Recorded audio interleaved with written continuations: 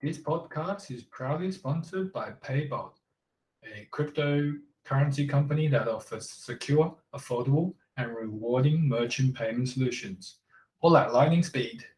Check them out at paypal.io.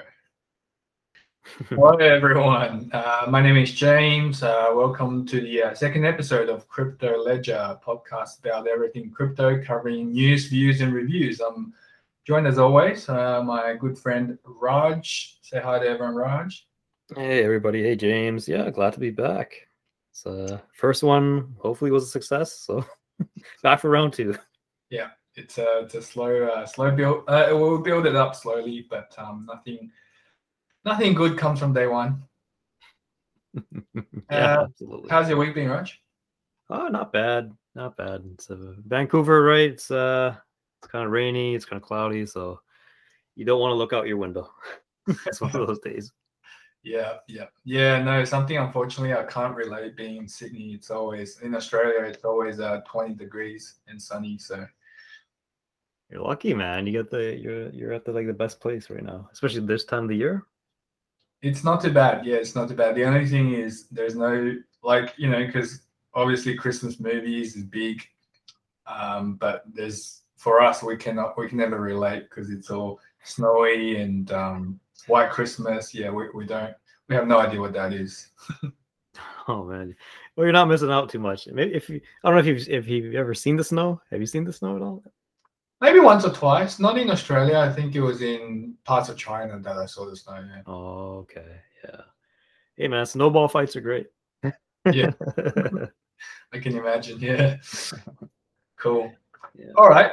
Yeah, let's get on with the podcast. So today I thought, given that today is at least when we're recording this, 9th of December, it's about 4 days after the aftermath of the big BitMart hack that went down Sunday, I guess Sunday my time. So yeah, like initial reactions. Initial reactions from me, it's Hmm. like, wow, this is this happens, eh? It's like almost like a bank heist. Hmm. Yeah, very very crazy. Yeah, the crypto. Yeah, it's amazing how somebody can do that and get away with it. Eh? Hmm.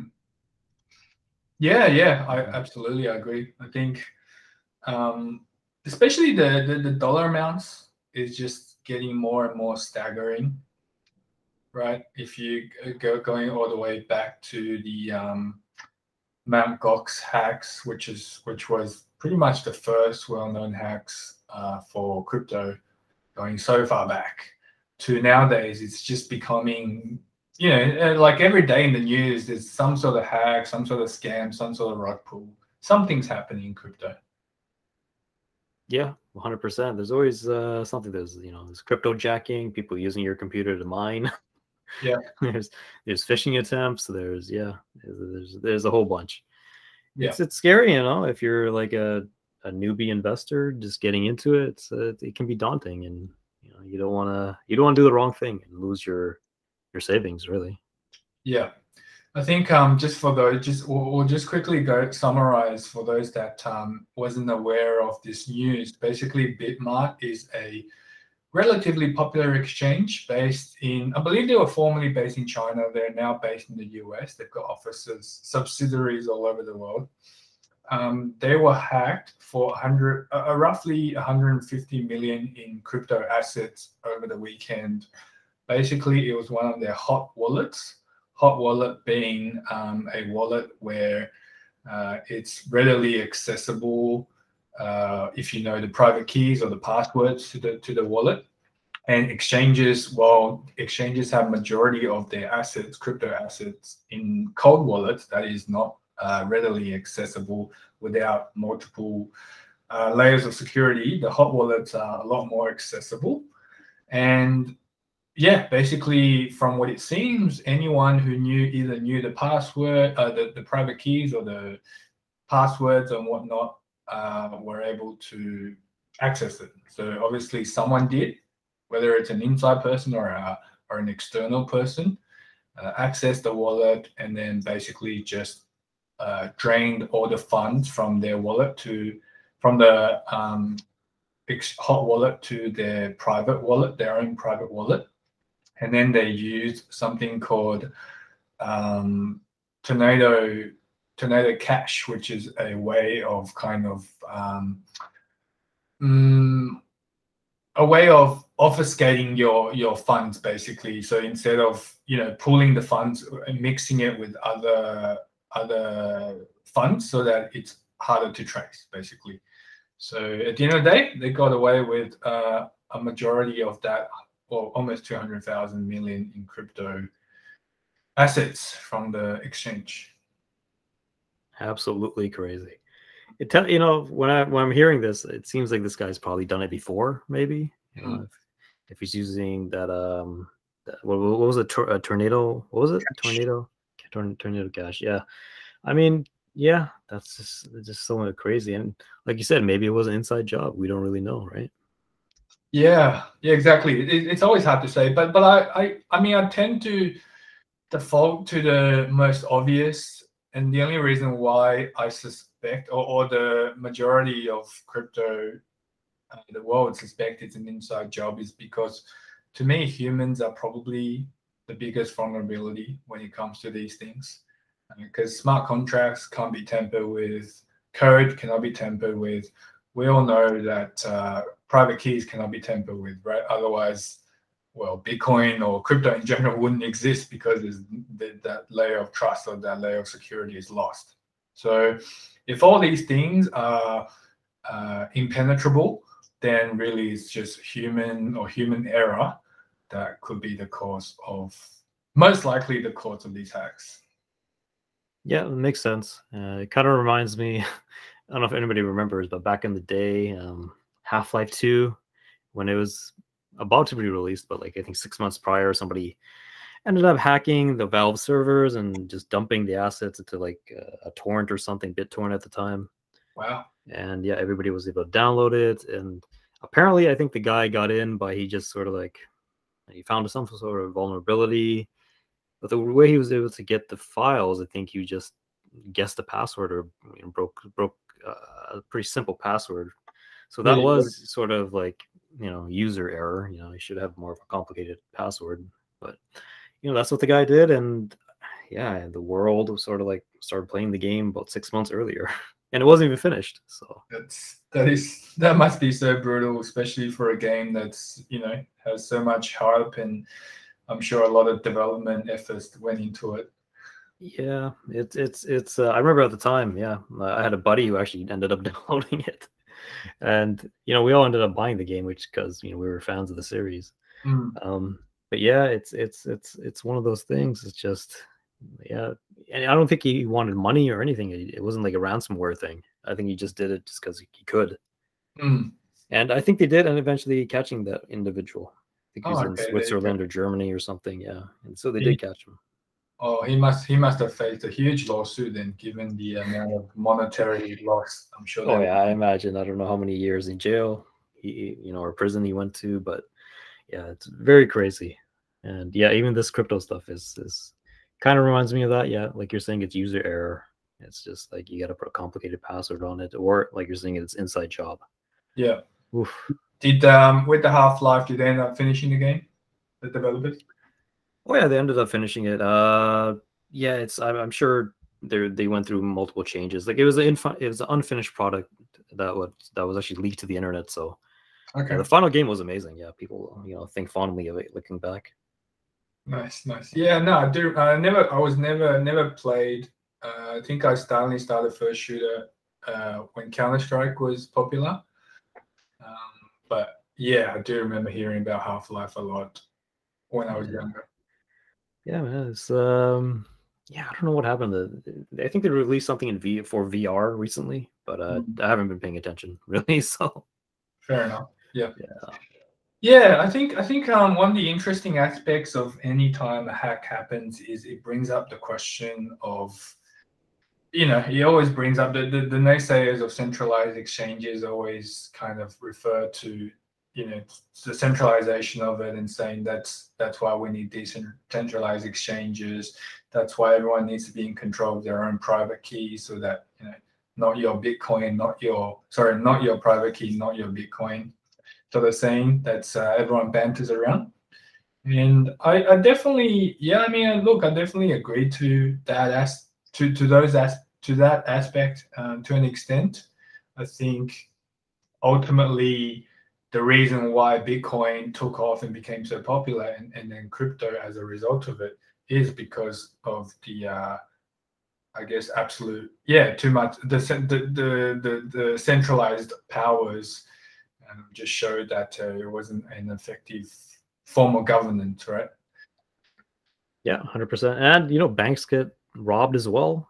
Centralized Mm, things get robbed as well. So it's not like they're immune to it. And you always hear of bank robberies, like in person. that's Somebody right. walks into the bank and starts, with a gun and just starts stealing. So yeah, I mean these things happen. It's I don't see really any way to stop it because humans are greedy and humans will find a way to do it. Yeah, yeah, So I think so. I think so.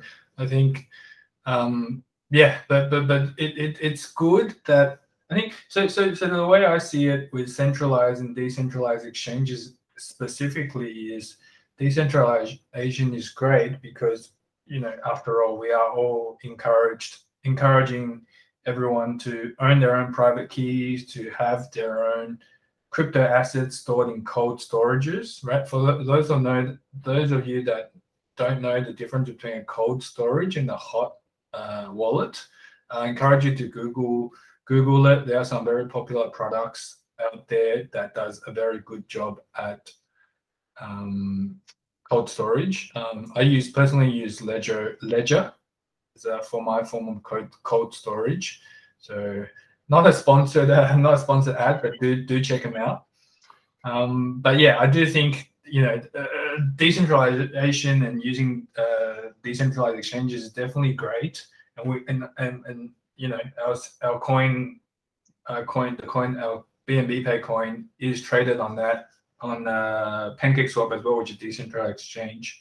But I do think centralized exchange definitely plays a part in crypto, especially in the adoption, the mass adoption of cryptocurrencies, because decentralized exchanges and taking control of your own private keys and having absolute control of your own funds, and not having a centralized entity where if you lost your password, if you lost your keys, you can go and speak to someone or get a password retrieved.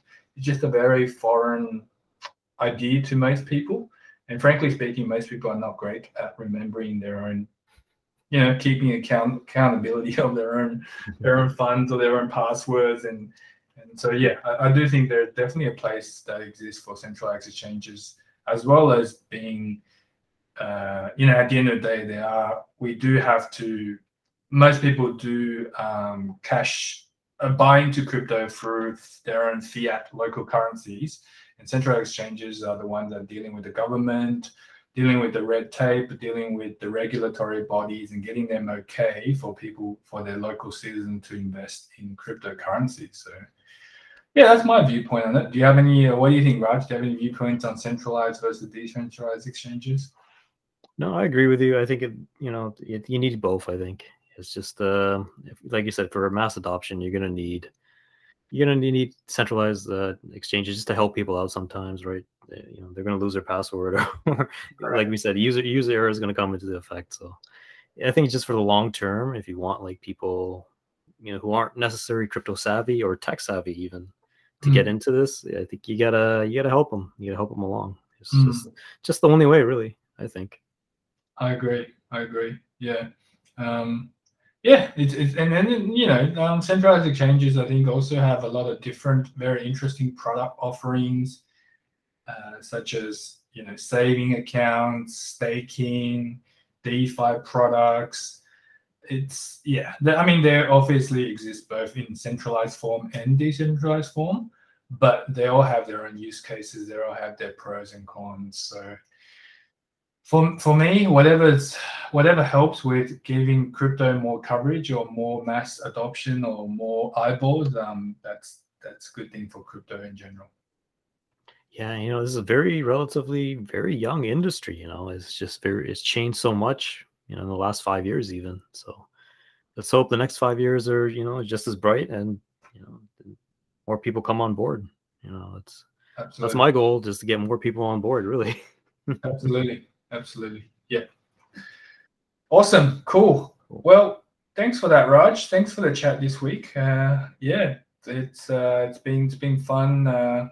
Well, fun, maybe not the right word, but it's been very interesting watching these hacks go down and seeing how the response to it, both from the general public and also from the BitMart themselves. But I think they're doing a relatively good job in, calming everyone down, telling them their funds are safe and will be.